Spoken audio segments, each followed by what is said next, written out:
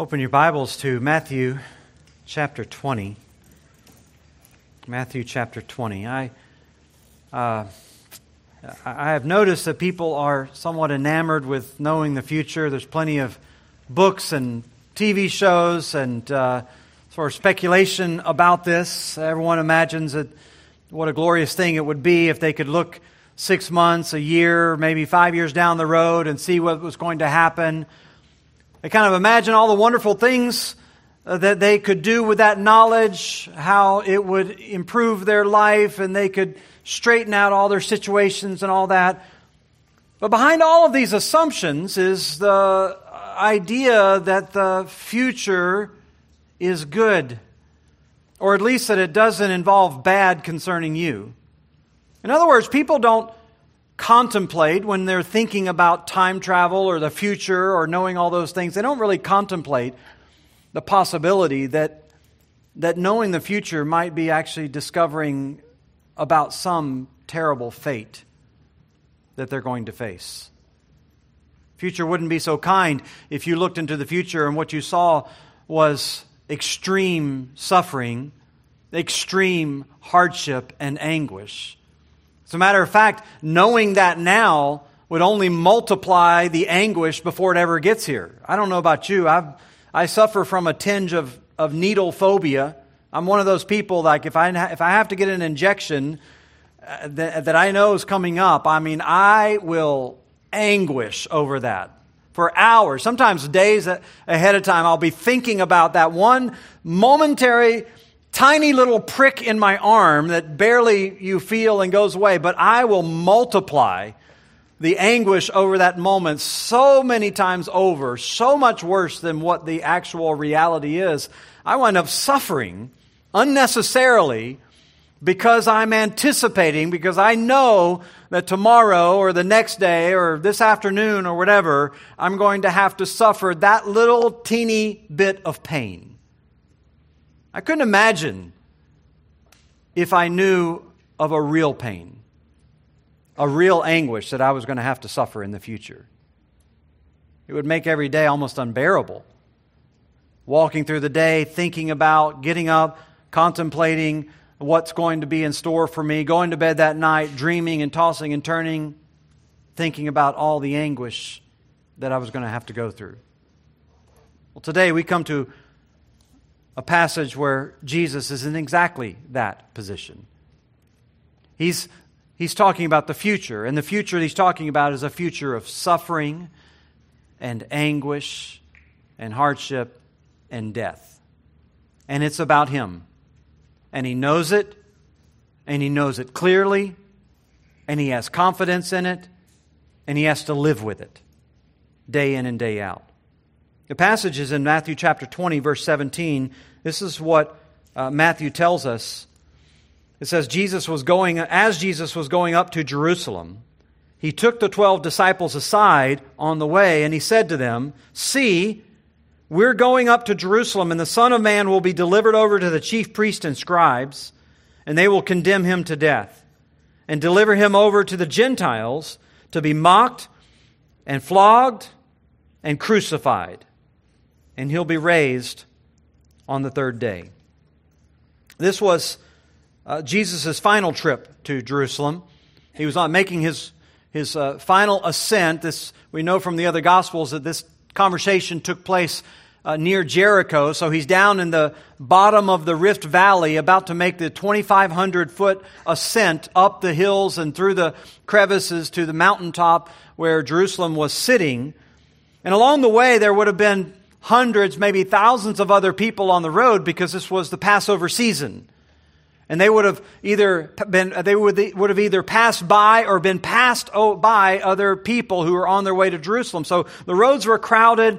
There was a lot of hustle and bustle. Some of them might have been accompanying Jesus and his disciples along the way, kind of going up in the throng with him because he had made such a stir as a healer. Others were unaffiliated, just sort of travelers along the way. But as they're making their way, Jesus wants to have this private conversation again with the disciples. And so we're told that he pulls them aside, away from everyone else, and he wants to prepare them one more time for what lays ahead. This isn't the first time that he shared any of this with them. In fact, this, in Matthew's account, is the third time, but probably more than that, because when we were first told about this, back in Matthew 16, it says, from that time, Jesus began to show his disciples that he must go to Jerusalem and suffer many things from the elders and chief priests and scribes and be killed and raised on the third day. From that time, he began to tell them. In other words, this was probably a repeated theme along the way. He was talking to them about what was his future. You may remember at that point in Matthew 16, they couldn't believe it. Peter pulled him aside and told him, God forbid, this is never going to happen to you. This cannot happen to you. They couldn't accept that reality. But he kept sharing it anyway. Matthew 17, as they were gathering in Galilee, Jesus said, the Son of Man is about to be delivered into the hands of men, and they will kill him, and he'll be raised on the third day. And they were greatly distressed. This whole thing was sort of building and building and building in their mind, and they were hearing it again and again and again because Jesus was talking about it all the time. It was on his mind all the time. He was contemplating it all the time. And now in the final ascent, the final miles before they head to Jerusalem, now they know it. Now they are aware. It's been drilled into them. There's no more questioning. There's no more pushing back. Just sort of the silent resignation. In fact, when Jesus says this, John tells us in John 11, when Jesus wants to make this final sort of journey, he tells them, let's go back to Judea. In John 11, the disciples said to him, Rabbi, the Jews are now seeking to stone you. Are you going there again? So now they know. They're not questioning it anymore. They know it's going to happen. And they're walking now straight into the eye of the storm, or heart of the storm, we might say. Right into the realm of their enemies. And they knew it. It was confirmed in their minds. And yet here Jesus is, solemnly, determinedly walking. He knew what awaited him. He knew it. Because of all the hatred that had risen, they knew it as well. They might have doubted it at the beginning, but they've seen the animosity now. They've seen the vitriol. They've heard the verbal attacks. They've even seen attempts on Jesus' life. They know it. And if they didn't know it from all that, if they had been reading the Old Testament, it would have been clear to them. God had ordained this, that the Messiah would be afflicted and smitten by God, stricken. He was, Isaiah 53 says, to be pierced for our transgressions, crushed for our iniquities, led like a lamb to the slaughter. Or if they read Psalm 22, they would have known the prophecy about the crucifixion where the suffering servant was saying, my strength is dried up like the potsherd. My life is poured out like water. My bones are out of joint. My heart is melting in me like wax. And I'm laid in the dust of death. And over and over and over again, they could have read it. They would have known it from the Scripture. But even apart from that, they now have heard it from Christ. They've now seen all the evidence of it all around them. It's all well understood. They know what awaits them. And Jesus clearly knows what awaits him. He knows the future. And he knows it involves his suffering and his death. But this is his sort of final attempt to prepare them.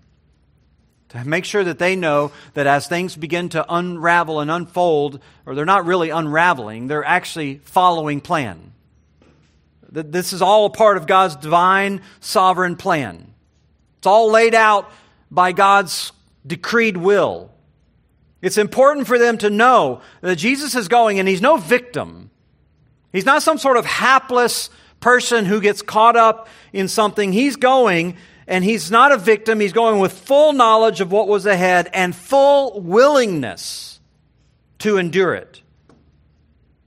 And he was willing because he knew it was necessary. It had to happen. It had to happen if there's ever going to be salvation. Now, understanding all that, we can sort of break this apart and see the details of what's going on here as he shares the details of what he will suffer, he also shares the determination to endure that suffering. And you can see that beginning in verse 17 with that determination, Jesus' determination to suffer. He obviously knows what's going to happen. He's obviously well aware of it. And yet it doesn't deter him from going. He's going to Jerusalem, we're told in verse 17. He's not turning back. In fact, Luke 9:51 says, when the days drew near for him to be taken up, that is, crucified and ascended, when he knew the sort of hour had arrived, he set his face to go to Jerusalem. And so in his face they could see it. In his eyes they could see the determination that was there for him to go through with this. And when all the events unfolded, they would understand that the result of all this wasn't the result of him sort of being caught off guard. It wasn't him miscalculating. It wasn't him being overly optimistic or even his weakness and inability to do anything about it. Instead, this was a deliberate, voluntary act of unparalleled love that was driving him. In fact, when they came to arrest Jesus, we will hear a little bit later in Matthew 26, Peter draws a sword to try to fight back, and Jesus tells him to put the sword away. And then he says in Matthew 26, verse 53, "Do you think that I cannot appeal to my Father, and He will at once send me more than 12 legions of angels? But how then should the Scriptures be fulfilled, that it must be so?" He had every out. I mean, he could get out. This is not the result of some weak person succumbing as a victim. He intentionally was doing this fully aware of what his role was in God's plan of redemption. He was the Lamb of God to be slain for the world. And he embraced that. He understood that without the shedding of blood, there is no remission of sins. And in doing this, and his determination, his sort of solid commitment to do this, he was demonstrating not only the depth of love that he had for humanity to suffer in this way, but he is demonstrating his love for the Father and the Father's plan for this act of redemption. Mark, by the way, when Mark records this, the same event over in his Gospel, Mark chapter 10, he says they were on the road going up to Jerusalem, and Jesus was walking out ahead of them, and they were amazed. And they were also afraid. And taking the 12, he began to tell them what was to happen to him. So in the previous times, when they heard this, they were protesting, they were pushing back. Now they're just walking along in silent awe and in fear. They could see Jesus. He wasn't lagging behind like some sort of condemned criminal going to the gallows. He was out marching out ahead of them with this determination that provoked awe within them. And they were fearful themselves. They were still themselves wanting to cower back because of everything that they knew was coming. And they might have expected him to take those kinds of precautions, but he wasn't. And they were amazed at his remarkable resolve to press ahead. Why? Well, down in verse 28, we get the explanation. Because Jesus says this is the reason he came. He came to give his life as a ransom for many. His purpose for coming into this world was for this suffering. It was for this death. And he determined that he was going to endure it and fulfill this purpose that God had laid out for him. He was going to give his life as a ransom, as a payment, to pay the price that his disciples ought to be paying, that you ought to be paying, and that I ought to be paying. He was going to pay the price, the ransom price, to free you from the penalty of the sin that has ensnared you and enslaved you. He was going to give his life in ransom for yours so that you could be atoned for, so that you could be freed, so that you could be recipients of not only His cleansing, but of eternal life. All that to bring about redemption and reconciliation to God. Jesus talks about this whenever He's discussing with His disciples in John chapter 10, this image of a shepherd. He said He's the good shepherd who lays down His life for His sheep. He takes that image of a shepherd because a shepherd, sort of the good shepherd, bore the responsibility of the sheep. And so when He went out and He took them into the dangers of the world, if they faced wolves or lions or bears out in the wilderness, He was willing, when they faced those kinds of dangers, to put Himself between the sheep and the danger. And if it meant costing His life, He would do it. He would lay down His life to protect those sheep. And Jesus says, that's who I am. I'm putting myself between you and the danger that you face on the day of judgment. The danger that you face from God. The danger that you face from His wrath. I'm placing myself between you and Him. And I'm laying down my life for you.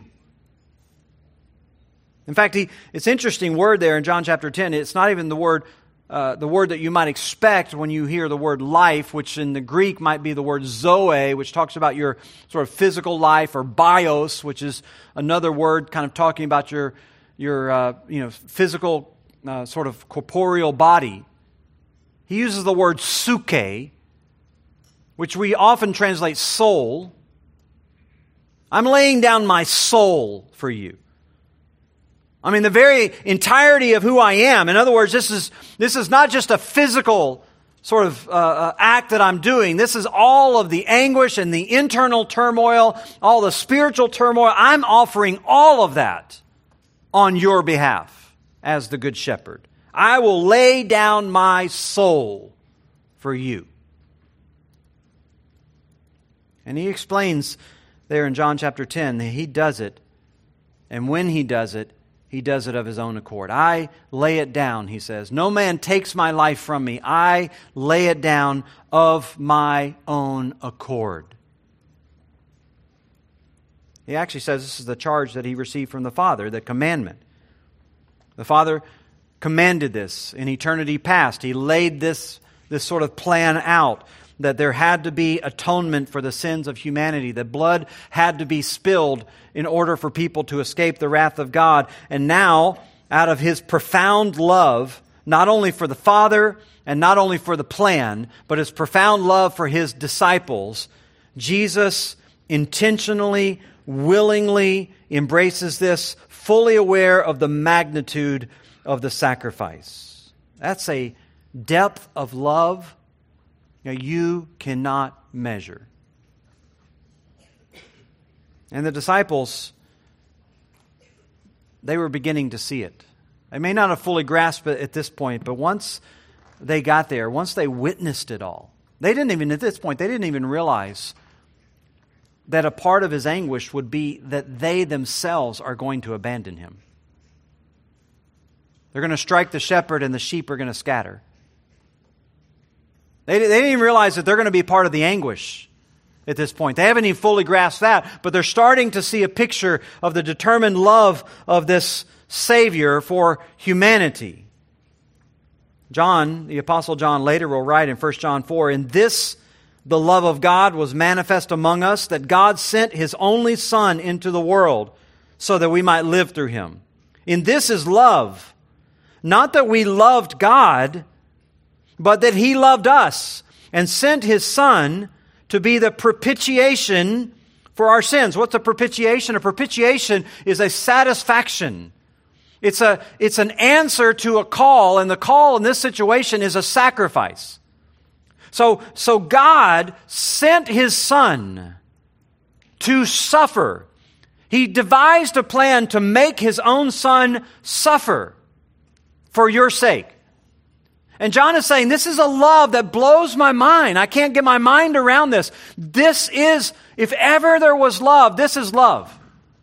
That God put together a plan that involved the suffering of His own Son. He sent His own Son into the world and made His own Son a propitiation for our sins.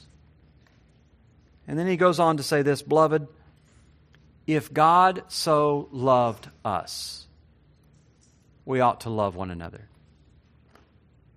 I mean, if this is the way God loved, how could you do anything other but respond with that level of love? And it isn't just loving one another, it's love for God. Paul says, we thus judge that if one died for all, then all died, and that we who live no longer live for ourselves, but for Him who died for us and rose again.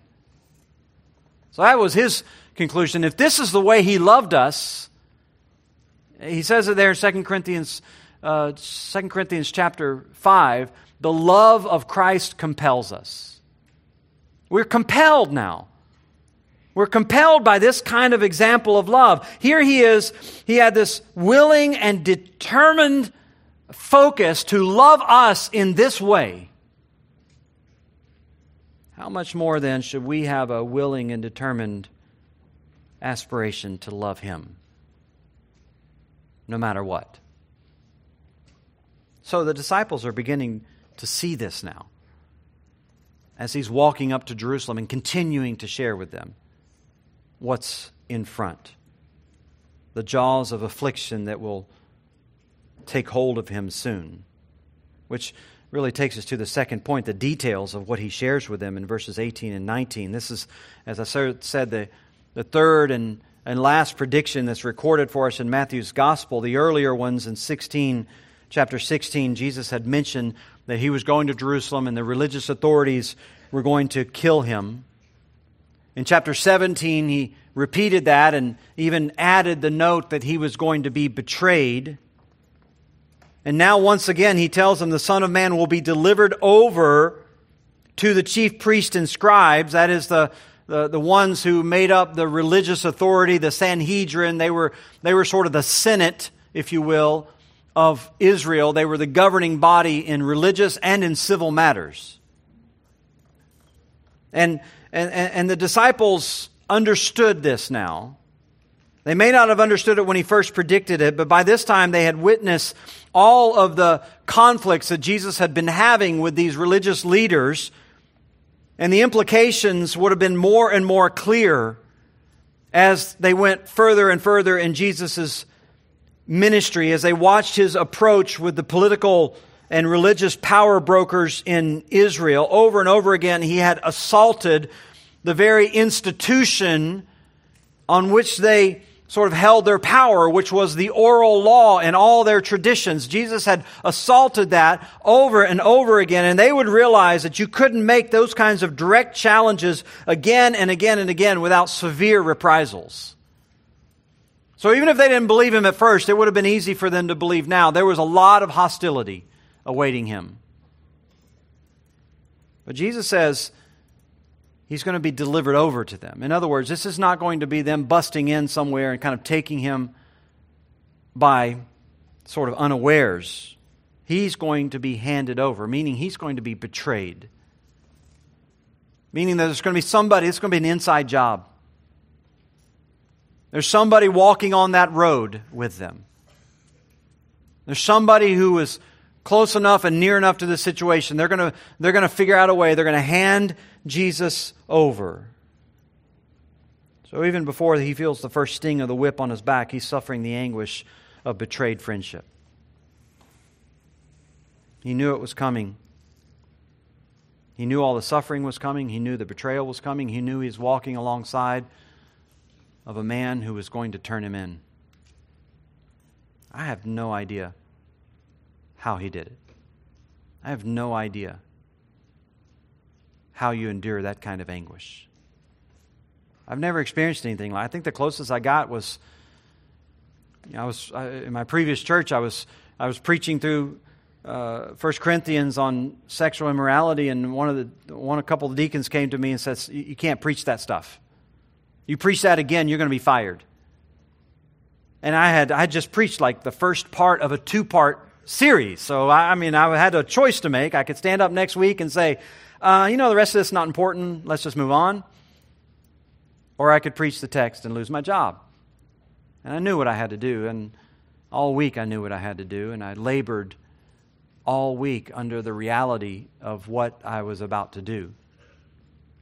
Every day I would get up and go to work, and I would open up the Scripture and I would study it and I would read the implications and I would put together a sermon. I remember waking up on Sunday morning and just this weight on me, sitting, trying to sing songs through a worship service, understanding what was about to happen. I remember walking up the steps like there were lead in my boots, knowing I was about to preach my last sermon. And I stood up and I preached the second half of that message. As soon as I prayed, somebody popped right up and said, "There's going to be a special meeting about the pastor tonight." That's nothing compared to what Jesus went through. That's nothing. He's walking on this road and he knows that there's somebody going to betray him, and that he knows that they're going to betray him and he's going to be handed over to these people and they're going to try him and they're going to falsely convict him and he's going to go to his death. He knows that. He says it right there. They're going to condemn him to death. That's their verdict. Their judicial decision. Now they would be powerless to carry it out, and so they would have to call along the Roman authorities because Rome doesn't allow subject nations to carry out death penalties in those days. And so it wasn't just the religious leaders. They're going to, then he says in verse 20, hand him over or deliver him over to the Roman authorities, the Gentiles. This would have blown their minds. We don't know if this was the first time the disciples were hearing this, because nowhere before this has Jesus mentioned the Gentiles. It's always been handing over to the Jews. But now it's the Gentiles who are involved. He's handed over to the Jews, and then they hand him over to the Gentiles. Which, as I said, would have blown their mind, because they've always thought the Messiah was the guy who was going to come and liberate them from their oppressor. They were an occupied nation. You can imagine if we had some foreign nation occupying us and kind of keeping their thumb on us. You walk the streets every day, you see them walking around with their rifles and their guns, and you always know that if you step out of line in the smallest amount, that they're going to take your head off. And they had lived under that oppression their entire lives with Roman authority. And they had hoped and they had dreamed that there would rise up some national leader, this messianic figure, who was going to release them from this sort of occupying power. And now they're hearing that their very own religious leaders are going to hand their Savior over to the Gentiles. And what are the Gentiles going to do? Well, they're going to mock him. That's what he says. They would mock him. In fact, we see this. It actually began with the Jews. When they first took custody of Jesus, they're the ones who first blindfolded him and started beating him with canes and saying to him, "Prophesy and tell us which one of us hit you." Luke says all the while they were just constantly blaspheming him along the way through the night. When they had their play, they drug him out and presented him to Pilate, who, upon hearing that he was from Galilee, tried to shirk his responsibility, and so he shipped him off to Herod. And we're told in Luke 23, Herod with his soldiers treated him with contempt and mocked him. Then they arrayed him in splendid clothing. They dressed him like some harlequin in a play, and then sent him back to Pilate, parading him through the streets in this ridiculous outfit. Matthew 27 says the soldiers of Pilate took Jesus into the governor's headquarters, and they gathered the whole battalion in front of him. All these hardened soldiers, these were the elite troops who would have guarded Pilate and guarded his fortress. These were the best killers in the market. I mean, these guys were hardened, battle-hardened soldiers. And they would have been like any group of soldiers. They would have been uncouth. They would have been crass in their own way. They probably had plenty of opportunity to ridicule and to make fun and to abuse people. And now they have a live one right in front of them. And this whole sort of group of men, this whole battalion, they strip him naked in front of him. It says they went in, put a scarlet robe on him and twisted a crown of thorns and put it on his head, put a reed in his right hand, sort of a mock scepter, and then they all knelt before him and said, "Hail, King of the Jews."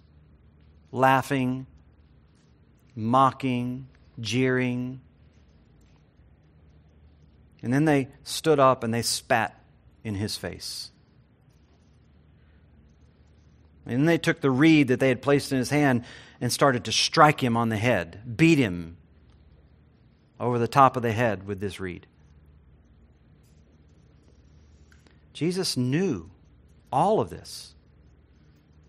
He knew all of this. He says to his disciples, I am going to be mocked. And yet he did it willingly. He didn't turn back. And he says, I'm going to be flogged, which was also part of the routine. When they went to crucify someone, they tried to speed up the death by taking a leather whip and lashing him across the ribs 13 times on each side, and then 13 times on his back until there were lacerations all around his torso, and he started to bleed out because that accelerated the process of dying and dehydration.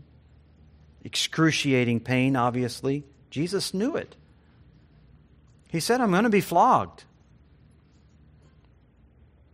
He knew what was ahead of him, but in love, he just kept marching on, straight to Jerusalem. And of course, they're going to crucify him, he says. They would tie that patibulum, that crossbeam, on his back and make him drag it through the streets of Israel. It's a 125-pound piece of timber. He was forced to carry all the way through the streets to the other side of Jerusalem and out the gate, where he would find this stake that he was going to be affixed to. It had already been prepared to be sunk into the ground. He would be stretched out on that, of course, and nails placed in his hands, and then they would put a little block of wood where he could rest his naked body for some relief, so that the wounds in his hands didn't tear completely through as the weight of his body hung there. We don't know exactly how, but we have discovered in 1978 a corpse of a person that was crucified had a single nail driven through both heels, so that the feet were attached together, and then the nail was bent over at the side so it couldn't be pulled apart.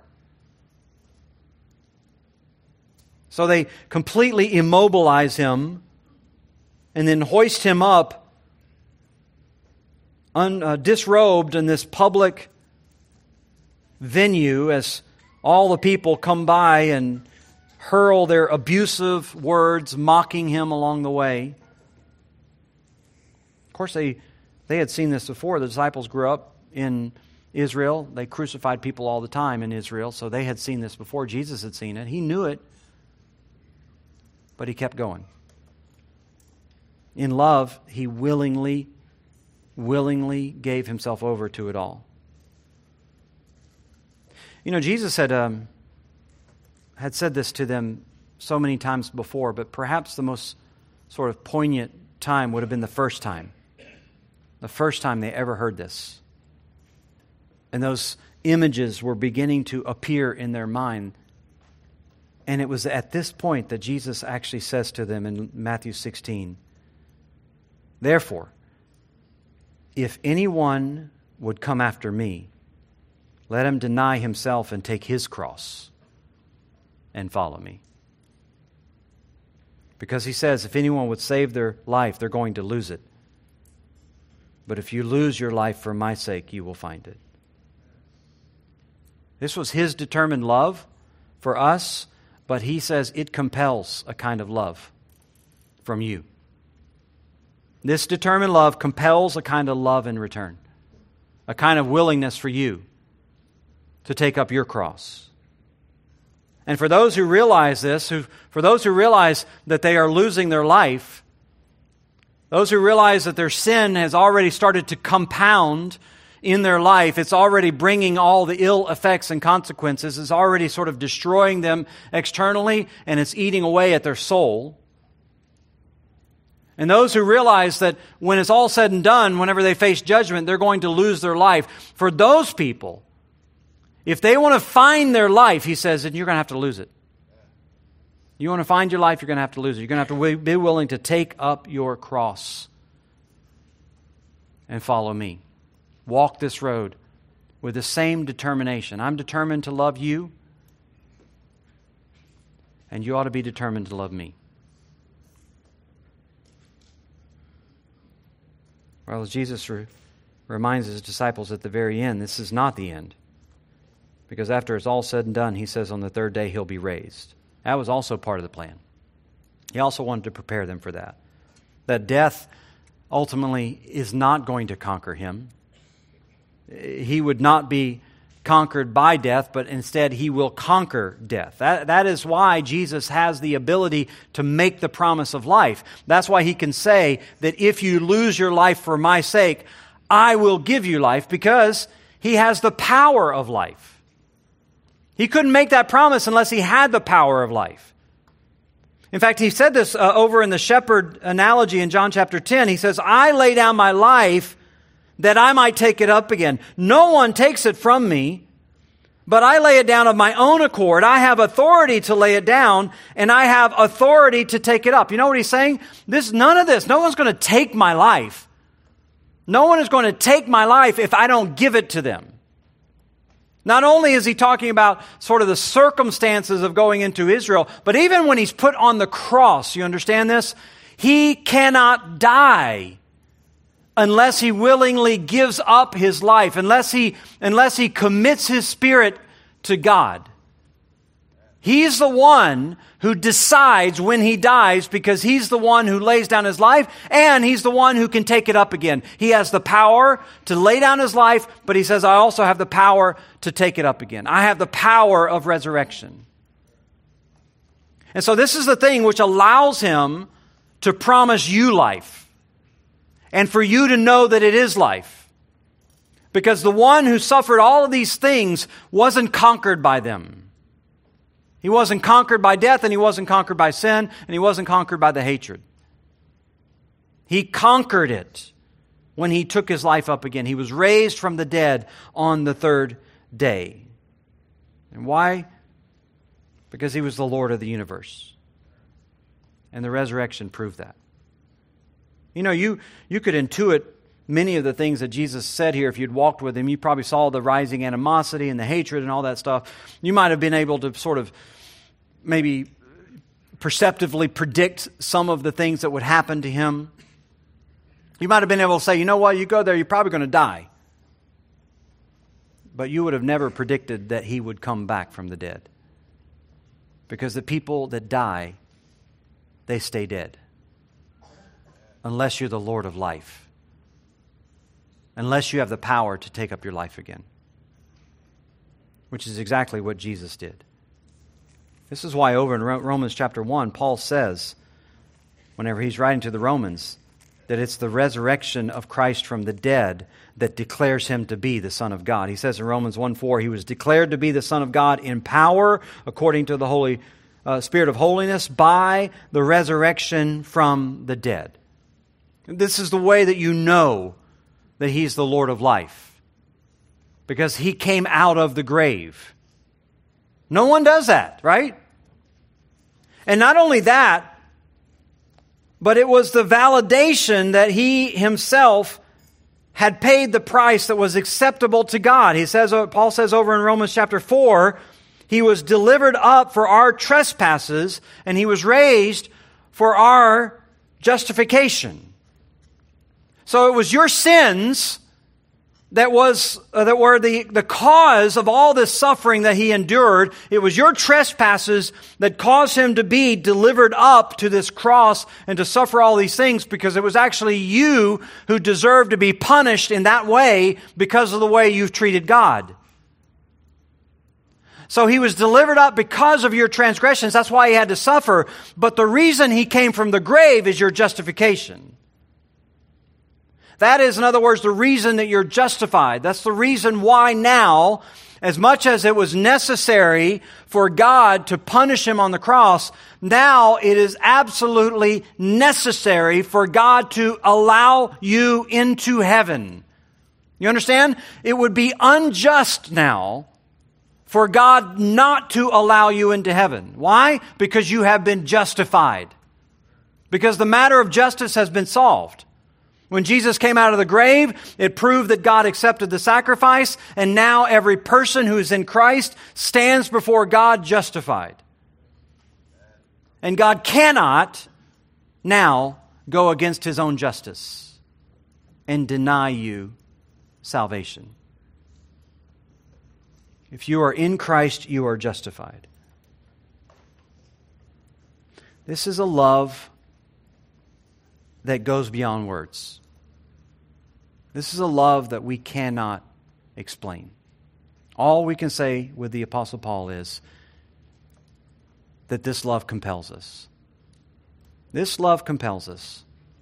If He gave Himself in this way, so deliberately, so intentionally, so resolutely determined to love you, how could you do anything but to love Him in return? And if that means taking up a cross and going through the mockery and the shame that He went through, if that's what it means, that's what it means. There's no greater love that you'll ever receive than the love of the Savior. Some of you are here today and you don't know that love. You know it maybe intellectually, but you don't know it in your heart. Because you're still mocking, and you're still ridiculing, and you're still rejecting. And you don't even know the one that you're rejecting is the greatest love in all the universe. But the call is there for you just like it was for the disciples. If you would have life, you must first lose it. And if you would be His disciple, you must take up the cross. Father, we're thankful for the clear, compelling example of our Savior. It's a love that is undeniable, resolute, and powerful. A love that redeems us from all of our guilt and shame, redeems us from our rebellion, and a love that keeps us for all eternity. How grateful we are for that love. And how much do we owe to You for it? Today I pray that we would, with the same resolute determination, take up our cross daily and live for Him. No matter where You lead us, no matter what You call us to, Lord, may we be Yours in the greatest experience of love that the universe has ever known. We pray these things in Christ's name. Amen.